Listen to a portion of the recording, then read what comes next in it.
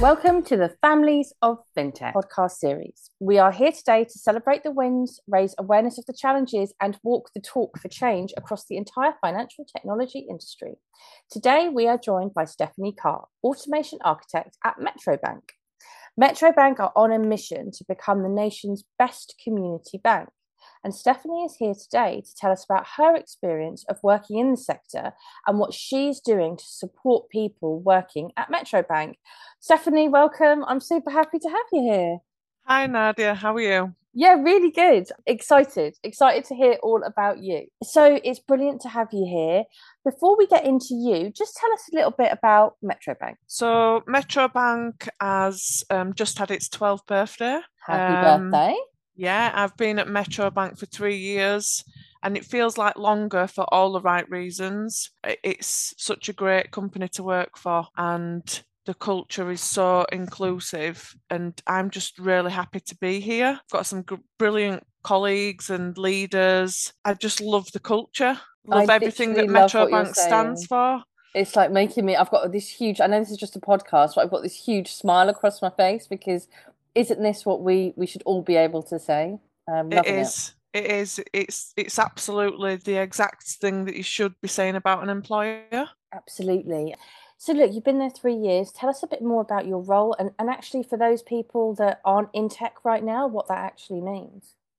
So my role is I'm an enterprise automation architect, and my role entails building relationships among the automation team. I'm currently managing a couple of automation architects who are absolutely amazing. I've got some great experience that they've brought to the bank and working with business leadership, building and sustaining the automation team in a scaled, agile environment, managing the bank's automation backlog. So I've been helping build the process landscape at the bank, not to sound too technical. No, love it. And it's great because you're reeling off so much stuff. And it's, I think, when people hear just automating architect, like it's difficult to understand exactly what that is. So it's great to hear all those different bits and pieces. Another thing that I think is really, really useful to hear is just learning a bit about your career journey and more specifically, like what got you into tech?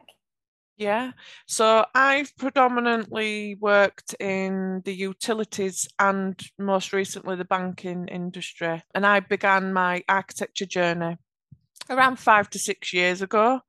And I've progressed from being a refunds advisor, so working in a financial environment in terms of cash operations. And then I've most recently progressed into the role of enterprise automation architect. I was always really keen to move into the banking sector after my time working in cash operations, as well as moving into an environment with the opportunity to work with technologies that can automate and optimize processes.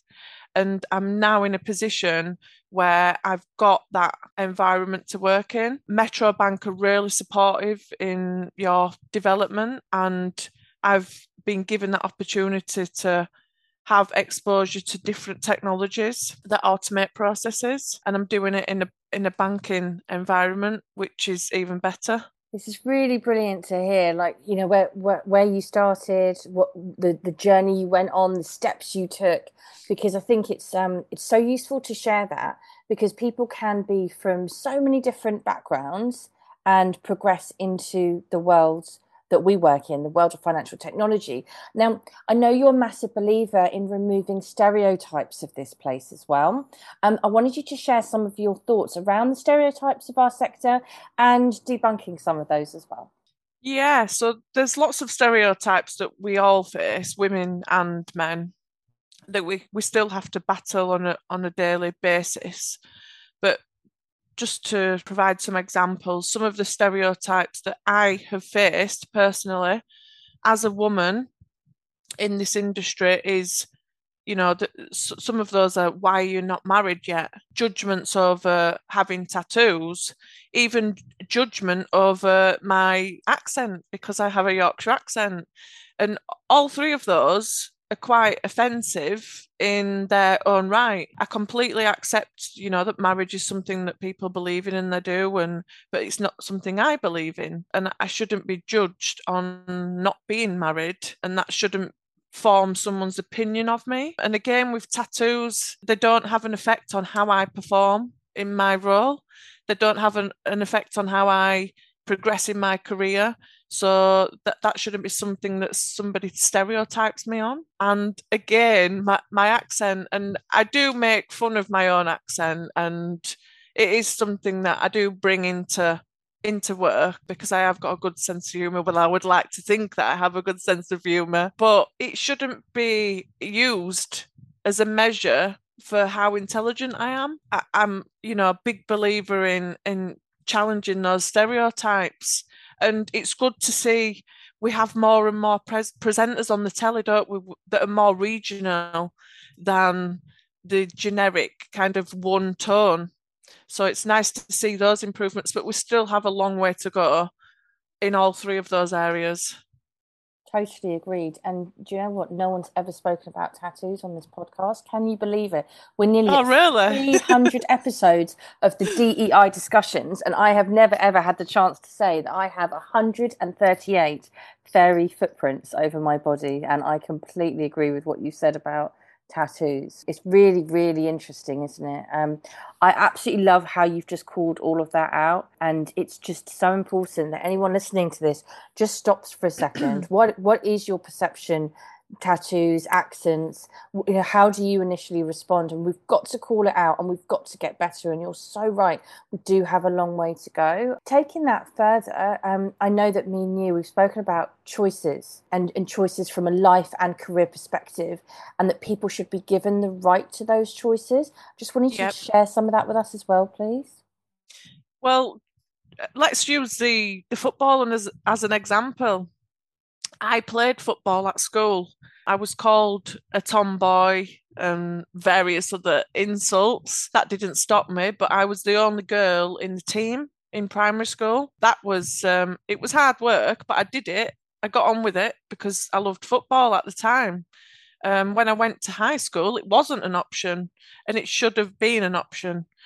And I'm 38 next month, so I would like to think I'm not that old, but it shouldn't have taken that long for it to be an option, should it? So it's great to see all the progress that women are making in society and sport, but that whole piece around having options, it should move you forward in your career. You should have options.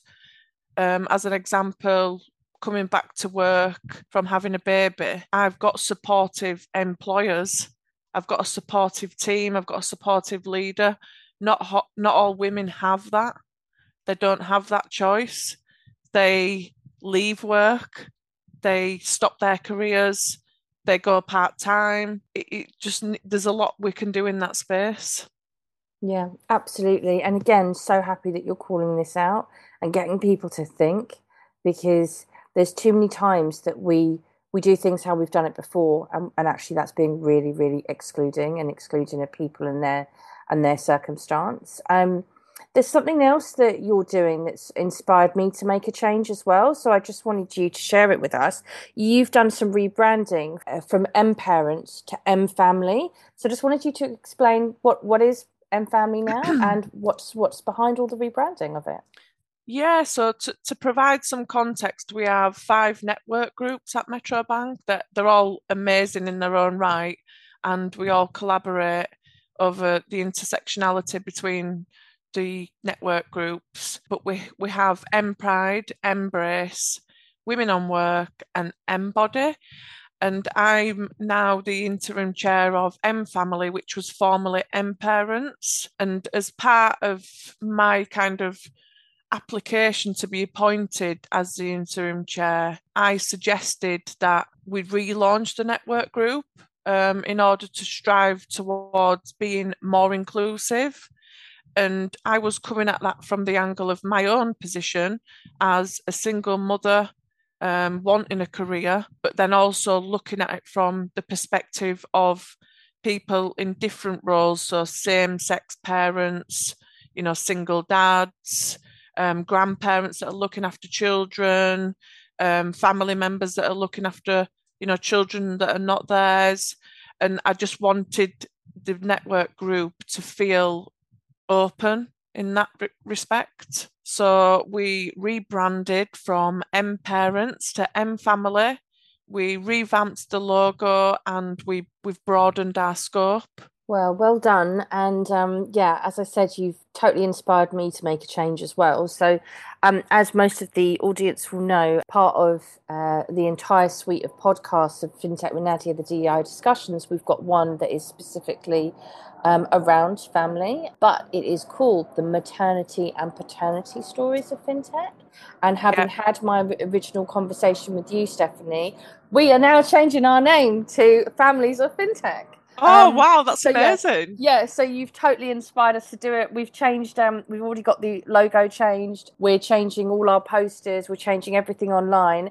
And we will be tagging you for the reason why we changed it, because that's really amazing. And I'm really glad that I've had that influence on you. Yeah, absolutely. Like, always learning. And it's been brilliant to learn from you. So just taking me to our last question, what do you want more of for inclusion across our space?